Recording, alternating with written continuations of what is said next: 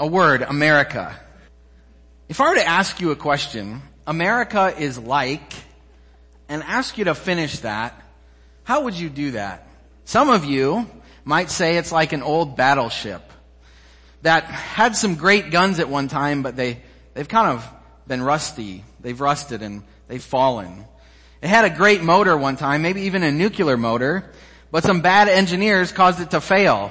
And now this battleship is slowly, maybe not so slowly, going underwater. Some of you might say America is like a moldy piece of cheese. All you got to do is cut off the outside and it's still good to eat. I know you've done that. I know those of you have families. That's in your refrigerator, that moldy piece of cheese. Maybe some of you think it's like a sports car.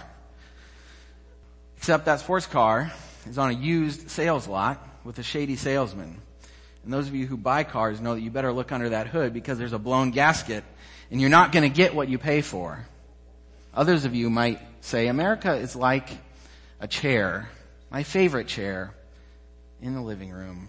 It's got a few lumps, but it's still good for many, many years.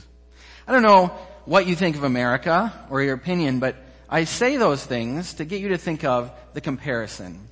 America serves as sort of a kingdom, doesn't it? It's a nation. And those descriptives are exactly what we see here in Matthew 13.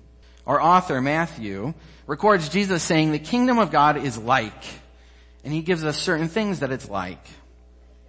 I think we need to hear these words today about the kingdom and its likenesses because often we forget what this kingdom is like. We need reminders. Shoot, now that I have a baby, I often forget where I put my phone, where I put my wallet. I forget, like my wife said, if my head wasn't attached, I couldn't find it. Okay? We forget in life, don't we? So for some of this is going to be a reminder what the kingdom of heaven is like. For some of you, this will be a first time. And for you, this would be a joyful experience. No matter whether we fall on those who have heard it before or not, I think we need to hear these words because we forget. We also need to hear them because it's a difficult subject for us in some ways. And it's good to be reminded of the truth of Scripture about the kingdom of heaven. Some passages, I have to confess, are more difficult than others. Last time I spoke on Philemon, that's a pretty easy book. This, not so much. We're going to do a little more heavy exegesis here. It's not a simple parable. It's not a simple section of parables at all. And so we need to look a little more carefully at what the text says to us.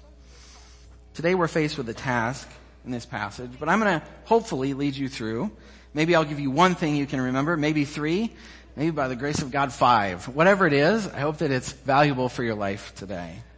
See, in this passage today, we're going to see 3 qualities of the kingdom of heaven. 3 qualities. First, we're going to see that the kingdom of heaven is greatly valuable. Second, we're going to see that it's offered widely. And third, we're going to see that it is life-changing.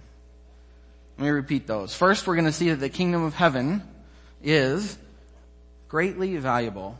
Second, that it is widely offered. And third, that it is life-changing.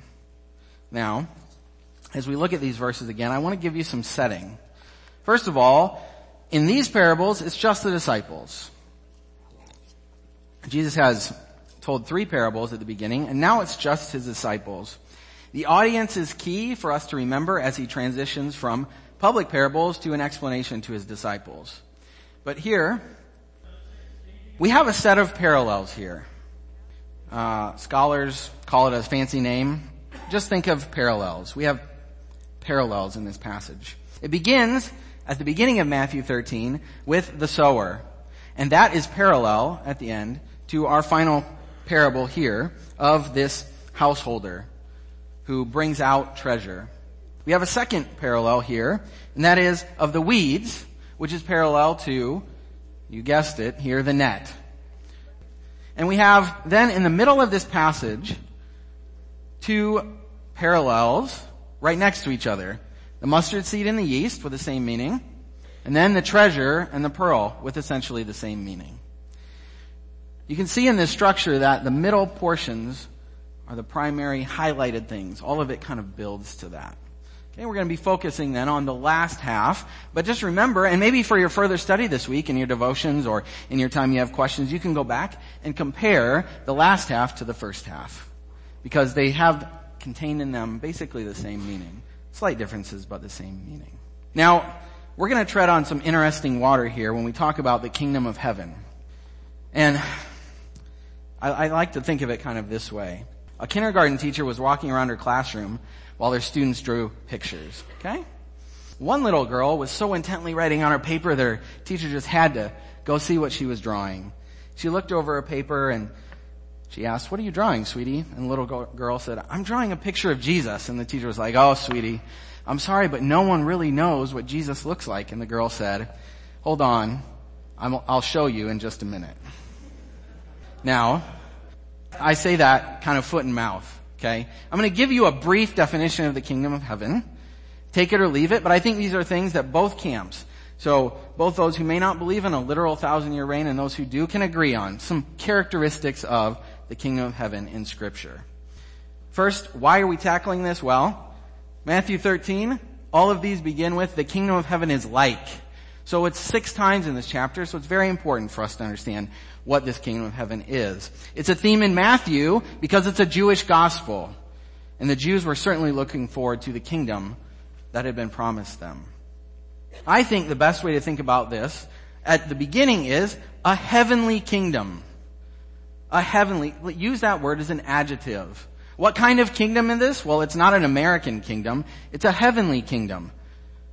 Described by God and what that all entails. A heavenly kingdom. So that's the start of what I want you to be thinking about with this. Then also we have to understand that the kingdom of heaven is not just a person in Jesus. It's not just Jesus Christ, though he himself is the king. It's not just a people that he rules over. And it's not just a place. I think in the kingdom of heaven, where we miss the target so often as Americans, we love to say, "Oh, it's only this thing." Or, "Oh, it's only this other thing." No, the kingdom of heaven is all of these. It's a person, Jesus. It's a people, all of the redeemed, for all of time. And it is also a place. Now, we may disagree on where that place is, but certainly we can say that there is a place. In eternity, it's certainly with Jesus. So you have a person, a place, and a people. It is the righteous life. It's so interesting how our worship service oftentimes coincides and adds to the beauty and majesty of our entire morning together. It was cool that we read from Romans 14 about the kingdom of heaven is what? Righteousness, peace, and joy. It's interesting that these abstract concepts can be found in Jesus. And I think here that Paul puts it so well that it is Christ. He is the most valuable thing in the kingdom, but it doesn't just end there. He brings with him, as we heard in Zechariah last time, the kingdom comes with Christ. Remember that? What Tom said last time? You don't get the benefits of the kingdom without Christ, but he brings peace and joy and righteousness with him and to the people of the kingdom. And so, Paul puts this well when he's thinking about this blessing we have in Christ. In Romans 8:32 it says, "He who did not spare his own son, but delivered him over for us all, how will he not also with him freely give us all things?" I think this can be applied to the kingdom of heaven. So I'd like you to remember as we go on and delve into our text at hand, these concepts that it is a person, a people, and a place. All of these things are considered when we think about the kingdom of heaven. Now, into our text. First, the first quality is infinite value of the kingdom of heaven. Let me tell you a true story that was released this year. It's really crazy. It's the stuff of dreams, but it's real. I actually, the first time I read this story, I went and Googled it because I wasn't sure that someone wasn't making this up. And so I checked 5 sites. And it's true. So here we go. On February 25th, rare coin experts, Kagan's Incorporated, announced that a treasure of over 1,400 rare U.S. gold coins had been discovered buried on private property in California's gold region. The treasure was found by a couple on their property while taking their dog on its daily walk. That was an awesome walk. It is believed to be the greatest buried treasure ever unearthed in the United States. with an estimated value over $10 million. What's really significant about this find, noted Donald Kagan, PhD, president of this company, is that this one included a variety of dates stamped on the coins, many of which are in pristine condition. Add to that a wonderful human interest story, walking a dog and finding it on private property. This family literally found the pot of gold at the end of the rainbow. So this is a modern day example of exactly what's going on in this parable. So if you'll read again with me here, verses 44, 45, and 46. The kingdom of heaven is like a treasure hidden in a field. Hello, what we just read. Which a man found and hid, and from joy over it, he goes and sells all that he has and buys that field. Again, the kingdom of heaven is like a merchant seeking fine pearls, and upon finding one pearl of great value, he went and sold all that he had and bought it. Now, one commentator says this is something like winning the lottery, but I don't play the lottery, and I assume most of you don't either. This is much more likely than playing the lottery too. The odds of this in ancient Israel were actually relatively, one commentator says maybe 1 in 1,000. That's pretty good odds, right? We know winning the lottery is like 1 in millions. Why is that? Well, in ancient Israel, what would happen is, as enemies came in, and this was a war-torn land, people would leave their treasure in the ground. You can't carry it with you. This is not our modern day society. We don't have an SUV in ancient Israel that we can load up our couch and like our TV and our computer. No, like there was nowhere to put it. And if you carried it, guess what's going to happen? That enemy is going to come, he's going to track you down and kill you. Because A, you have valuable things, and and B, you're slow. Okay? So they would hide their treasure in the ground. Okay? This was not uncommon to life. Like we've heard from Bob and Tom, a parable tells a situation that could happen and likely has happened to the people he's telling it to, or they know of someone. And now you know of someone, these people in California, that this happened to as well. It's interesting here, we see in the text here, it says that, which a man found and hid, and from what? This is so beautiful from what we heard this morning. From joy. He went out. This is not, if you found that treasure, would someone have to like make you like get it? They'd be like, man, you better pick that up. Now I asked my wife what would happen if I just kind of left that treasure there last night, and she says she'd probably like hit me or, kick me out of the house for a while or something. I don't know. She would be angry. She'd think I was an idiot. The point of it is, look, it's from joy. The treasure is not going to it's like not a duty to sell everything. You know what you're getting. It's of infinite value. The meaning of joy, of the reality here, ties in importantly because I guess a question I have when I come to this text, and you should have as well, is why does Jesus have to tell the disciples about joy? Aren't they looking forward to a kingdom already? Aren't they joyful in what's going on already? I think that's a question we have to ask. Like, they're following him, man. They're pretty excited, I would say. They've seen him do miracles, right? He's done things that would produce joy. But I think here there are 3 things that we should notice, both in the previous and following text, why he needs to tell them about this joy. I think he's preparing them for rejection, long-term and short-term. Look at verse 53 with me. It says, and it came about that when Jesus had finished these parables, he departed from there, and coming to his home, he began teaching them in their synagogue. Now, do you know what happens at the end of this story? They reject him. He goes to his hometown, and he's rejected. So the very next section, we see rejection. What happened at the end of Jesus' life? He was killed. And he said to his disciples, if they killed me, likewise they will do to you. So I think he's preparing them for the rejection and telling them, hey, this is really valuable. And Matthew obviously heard that, didn't he? And recorded it here. I think he's preparing them for difficulties. We heard some great testimonies of the difficulties of life earlier this morning, didn't we? But in the midst of difficulty, we can still have joy in the kingdom of heaven. And I think he also knows the misunderstanding of the disciples of the nature of the kingdom. One of you, I think we were at breakfast on Wednesday, and John had a note in his Bible. When the disciples say, yes, we understood, he said, just to add in parentheses, no, they really didn't understand. And so there's this mix of, yeah, I understand. Yeah, but not really. We'll talk about that in a second. But I think here, he's preparing them for the future.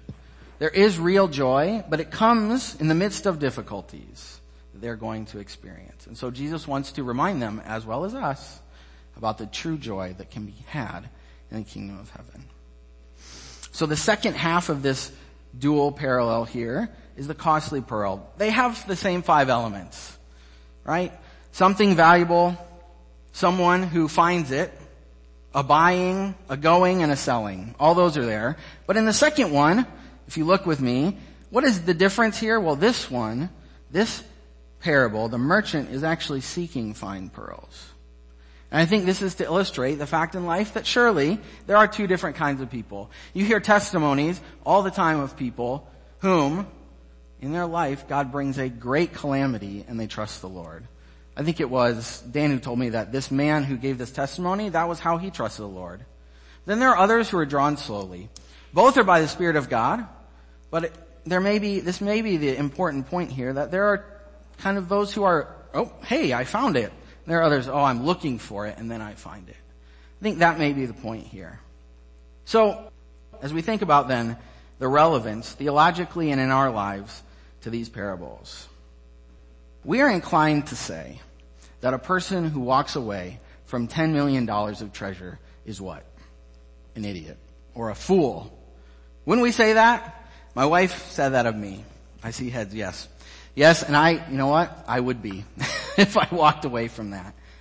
But sadly, many do that with the gospel.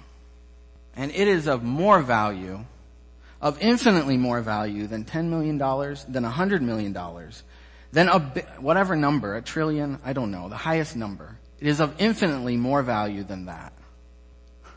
Jesus himself is the answer to all of our individual, community, family problems. And the gospel he preaches brings peace and righteousness. And despite that, millions walk away from him. The kingdom is of value because of the king and his qualities. And I want to touch on something that Tom said last week. We have such a valuable kingdom and a king that he would come die for us, and he is jealous for us. Isn't that amazing? Look, no one's died for me in my life.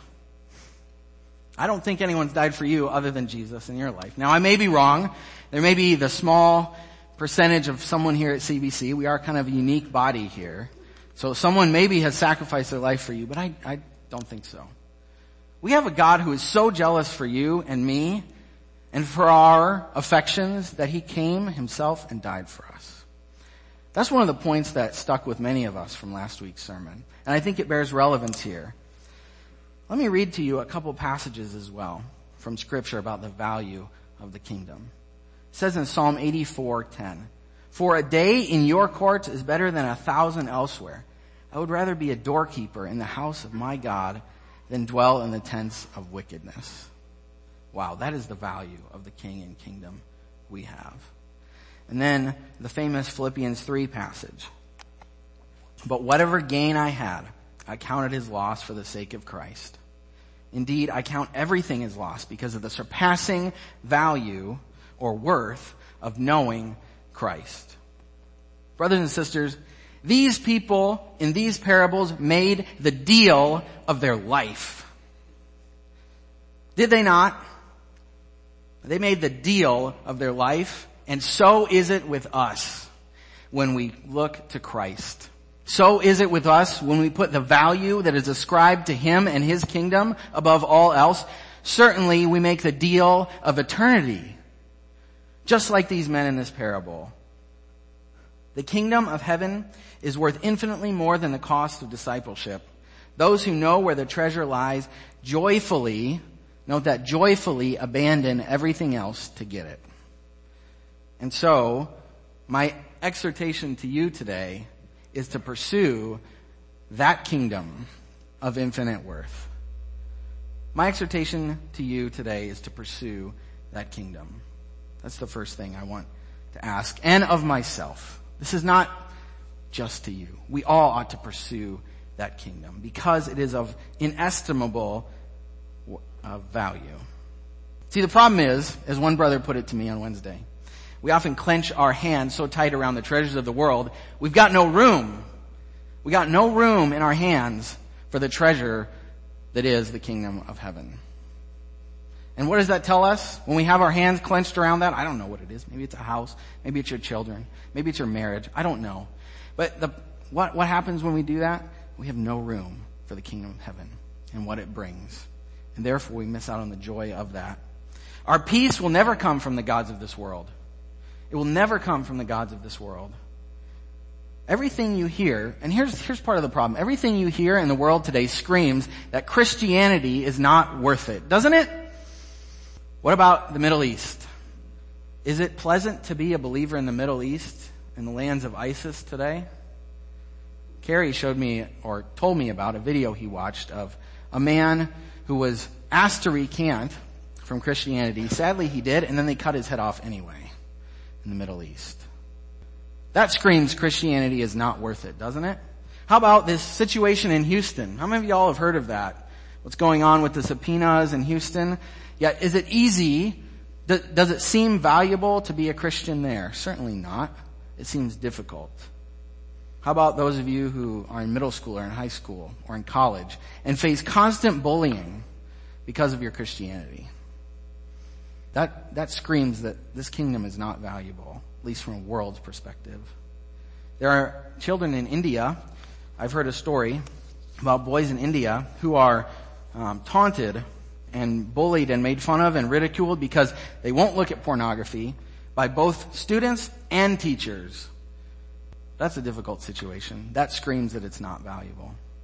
Not only that, we have scholars that telling us that the Bible is full of myths. We have evolutionists who scream at us on the billboards and on our TVs and commercials that Christianity is false. Add to that our flesh, which will pull us down in our greatest moments and threaten to drown us in the worst of times.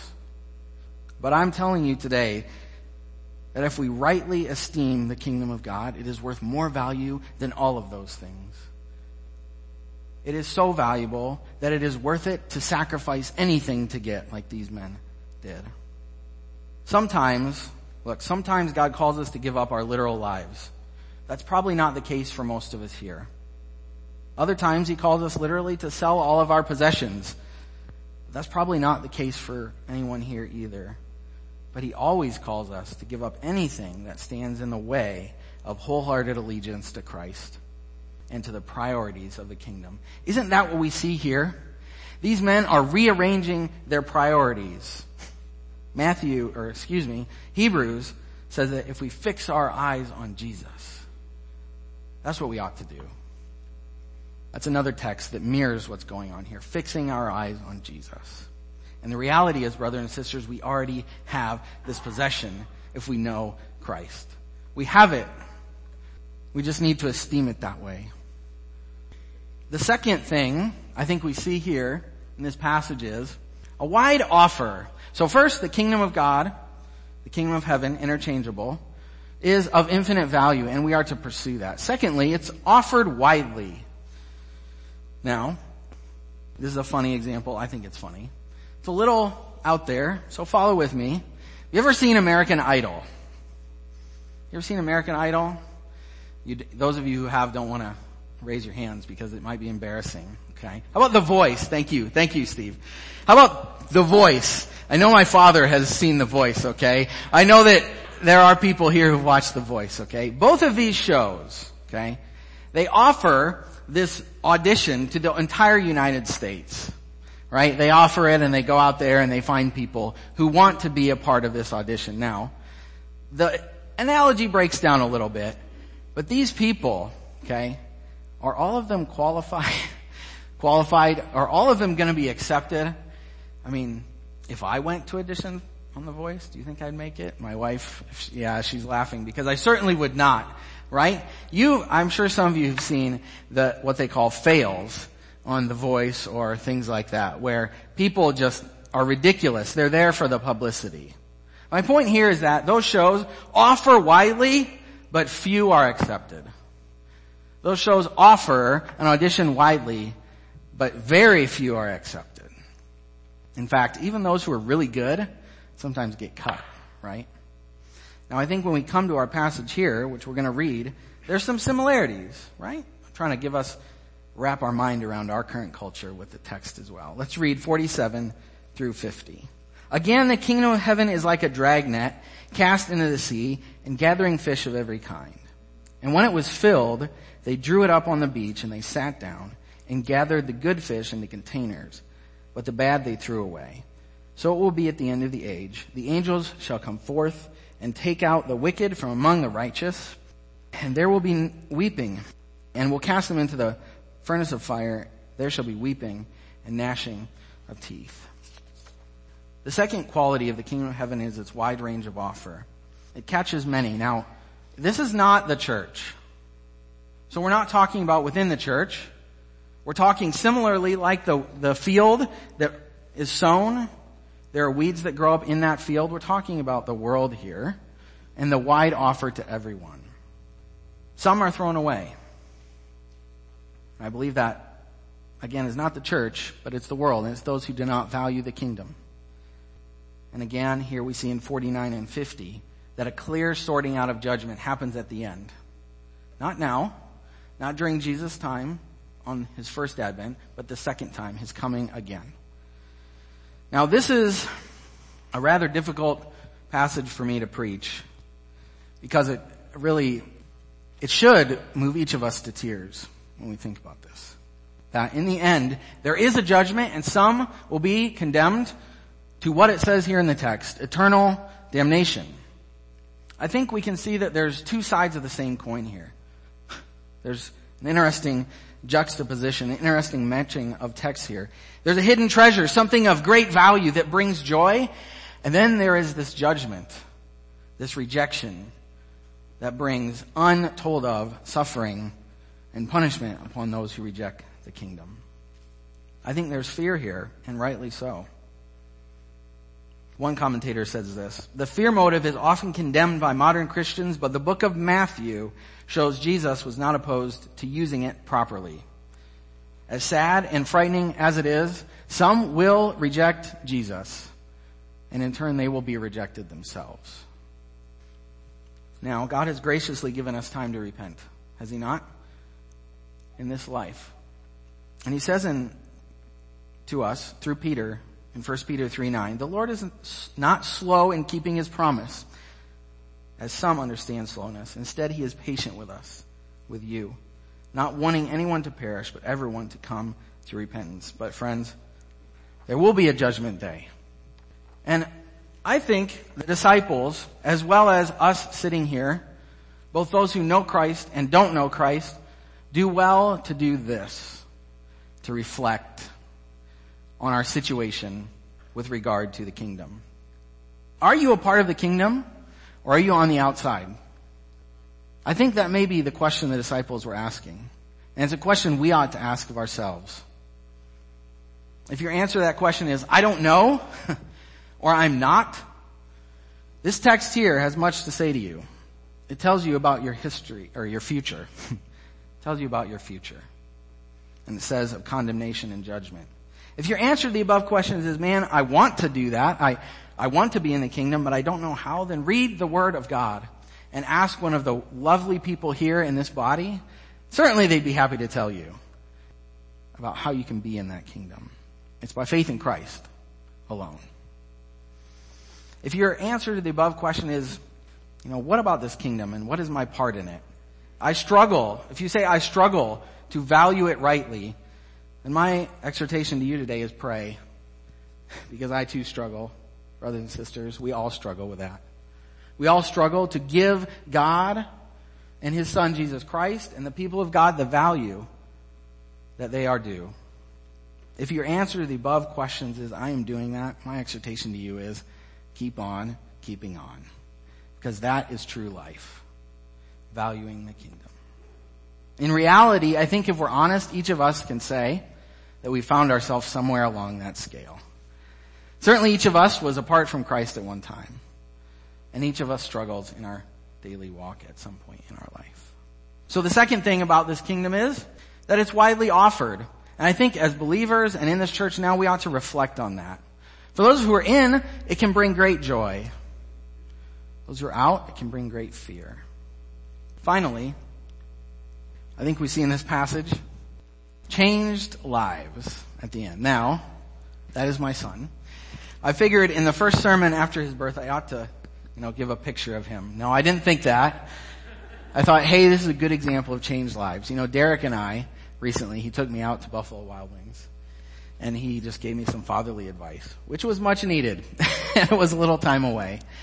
But these little ones, and we've got a new one in the body here, with Cherian and me too, bring life change, don't they?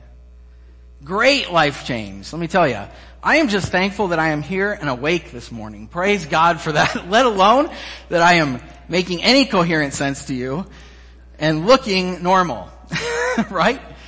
Many of you have been through that. Yes. Okay, but it's life change. He has brought much life change to our lives, as many of you have experienced. Let's look at our text here. What life change is encountered when we value the kingdom of heaven?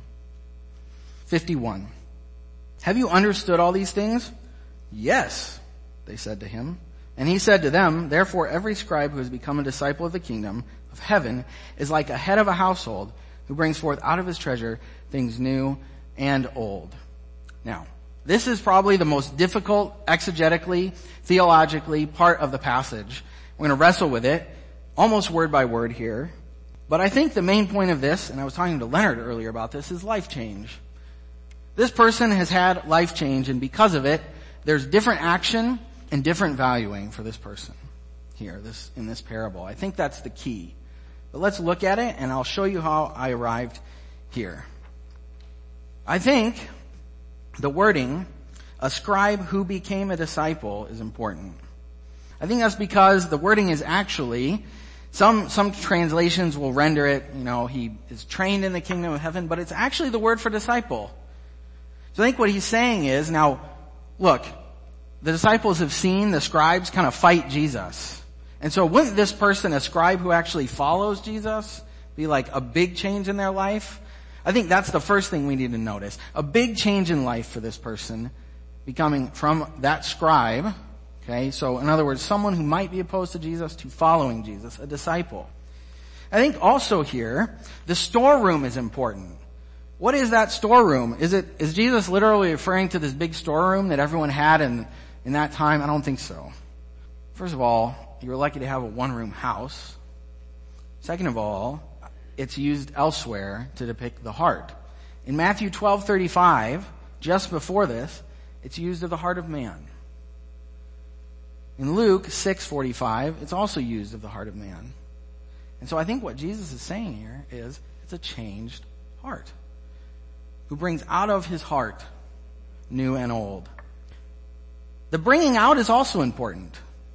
And that's what if you write in your Bible, you might write in this note here, instead of brings out, you might write is bringing out. There's this action that takes place because of a changed life.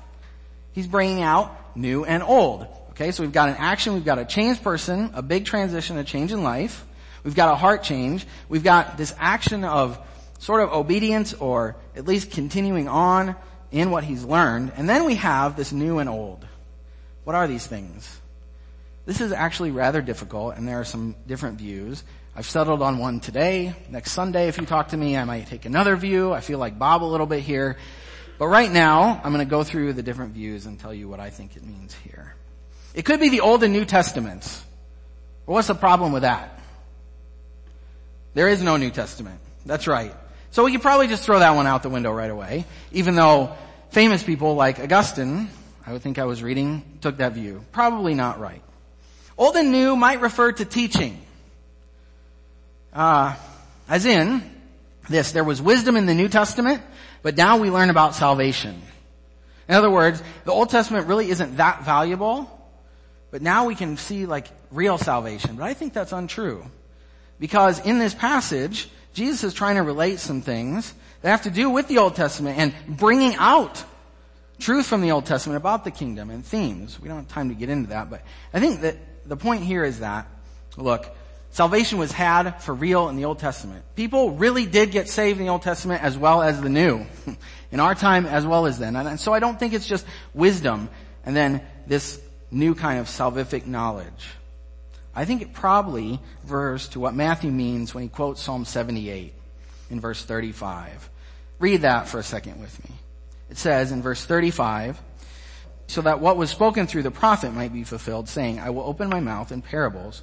I will utter things hidden since the foundation of the world. These are not hidden things, actually. When you go to that psalm, what the psalmist is recounting is the history of Israel. It's not like hidden. It's out there, how they rebelled and then trusted in God, and he was gracious to them. So it's not hidden things necessarily.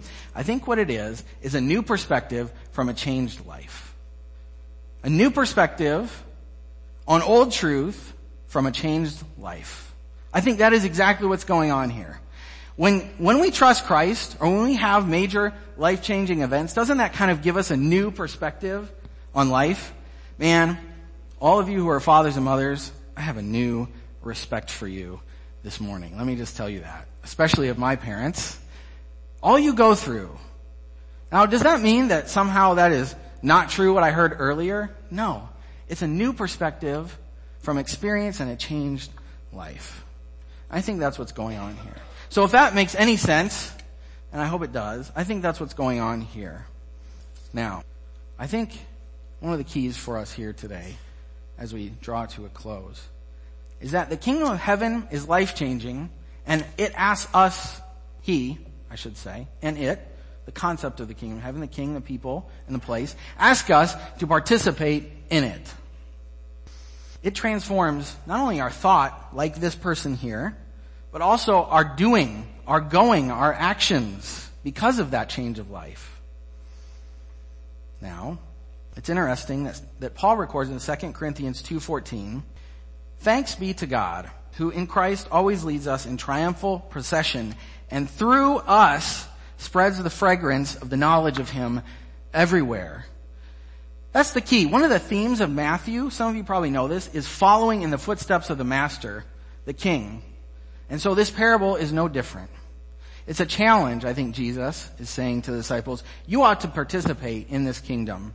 And Paul echoes that in 2 Corinthians. We can participate. Some good quotes about this though. Willpower does not change men. Time does not change men. Christ does. The question isn't today, were you challenged? The question is, were you changed? So let me ask you, has becoming a disciple of Christ changed your life? I don't mean just challenged. Has it changed your life? Has it changed the interactions you have? Has it changed your perspective on things? What has it changed about your life? That's a good question to think about, I think. Now, there's an old Afghani proverb, my sister told me, that there is movement. In movement, there is blessing. Okay? And Jesus said, blessed are we if we do these things. Okay? It is not enough to hear these things about the kingdom. It is not enough to hear them. We must also be doers, as the Bible tells us. We must participate. I think here, sometimes commentators, sell the disciples a little short. Don't they now? Many of them will say these disciples were total idiots. But then we too would have to be called total idiots because we don't obey Christ all the time. I can think of multiple examples recently of where I did not follow him wholeheartedly. And so I don't think we should beat the disciples up when they say yes. I think we can maybe tongue-in-cheek laugh a little at them because that's our experience too. Like, man, Lord, I want to do these things. And the next thing we find ourselves sitting on the couch after 2 hours watching the same TV show. Like, man, what happened to me? Right? I think participating in the kingdom is evidence of a changed life, as this parable tells us. What does that look like for you? What are some concrete examples of a changed life in action in your life? Having the kingdom, valuing it. What does that look like for you? I think in difficulty, it means forgiving those who don't deserve it. Certainly we have those in our life. Maybe I'm one of those. For you, I don't know. Loving an unloving husband. In the midst of a life of pain, and we have many here who live with pain, it means loving kids, even though they don't deserve it. If your kids say, I hate you, it's saying I love you.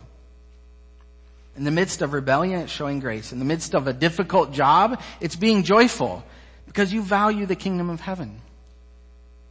How about the joys of life? Man, it's reveling in new souls saved. We have that here. Praise God. And thank you for that testimony, Dan. That is one of the things that we can do that shows that we're participating in the kingdom of heaven. We can take joy in that. It's rejoicing in a happy marriage. It's looking forward at the end of a life well lived on this earth to meeting Jesus. That is one concrete thing we can do, and encouraging those who have lived the life well. We have many of those in this body, and many have meant much to me in my ministry. I think it is also kneeling in prayer to the God of heaven who has saved us and thanking him for that. I think it is maybe looking in the face of your children and seeing God's gift to you. And I think it can be as simple as thanking God for daily provision in your life. I mean food. By daily provision, I mean the food that's going to be on the table. Those are things that we can do that participate in the kingdom. Because oftentimes we look at big things. We're like, man, how can I participate? I'm going to go to Africa. Not that that is a bad thing, but each of us has our part in the kingdom today. Some specifics, and this hits home for me as well. If you're not involved in a ministry group at CBC, and I'm speaking to myself, Jen and I have missed the last 3 or 4, get involved. The elders have certainly set that forward as something we as a body ought to be doing. And many of us don't take that very seriously. There are also multiple ministries here. I'm sure Dan would love to have volunteers. In fact, I know he would. To help with the youth. We would love help with ISI. Even just prayer. There are many other ministries here that you can get involved in, let alone all of the daily things that you could do. But I think those are some specific ones. Here's another one. Teachers. That would be a good participation in the kingdom of heaven, showing that you value it. Would be teaching, and I know that it's difficult. I know Philip Johnson does it. I know Caleb Dean has done it. I know many of you have done it. That would be one good way to participate in the kingdom of heaven today. So, brothers and sisters, I think we see 3 qualities of the kingdom of heaven here. The first quality is that it is of infinite value. And our challenge then is to pursue that thing of infinite value. The second quality is that it is offered to many. And I think our challenge, like the disciples, was to reflect on that. To reflect whether we are in that kingdom or out of it, and to reflect on the joy that comes by being in that kingdom. And thirdly, I think this section gives us the quality of the kingdom of heaven that it is, that it changes lives, and that we are to participate. Let's bow before our Heavenly Father and ask him to help us do these things, because without his help, we would be useless. Lord, may you give us the grace to live as kingdom citizens. May we rightly value your Son and his kingdom, and may that be lived out. May we reflect on the joy of being Christ and having that precious possession. May you give us the wisdom and grace to participate in that kingdom this week. In Jesus' name we pray. Amen.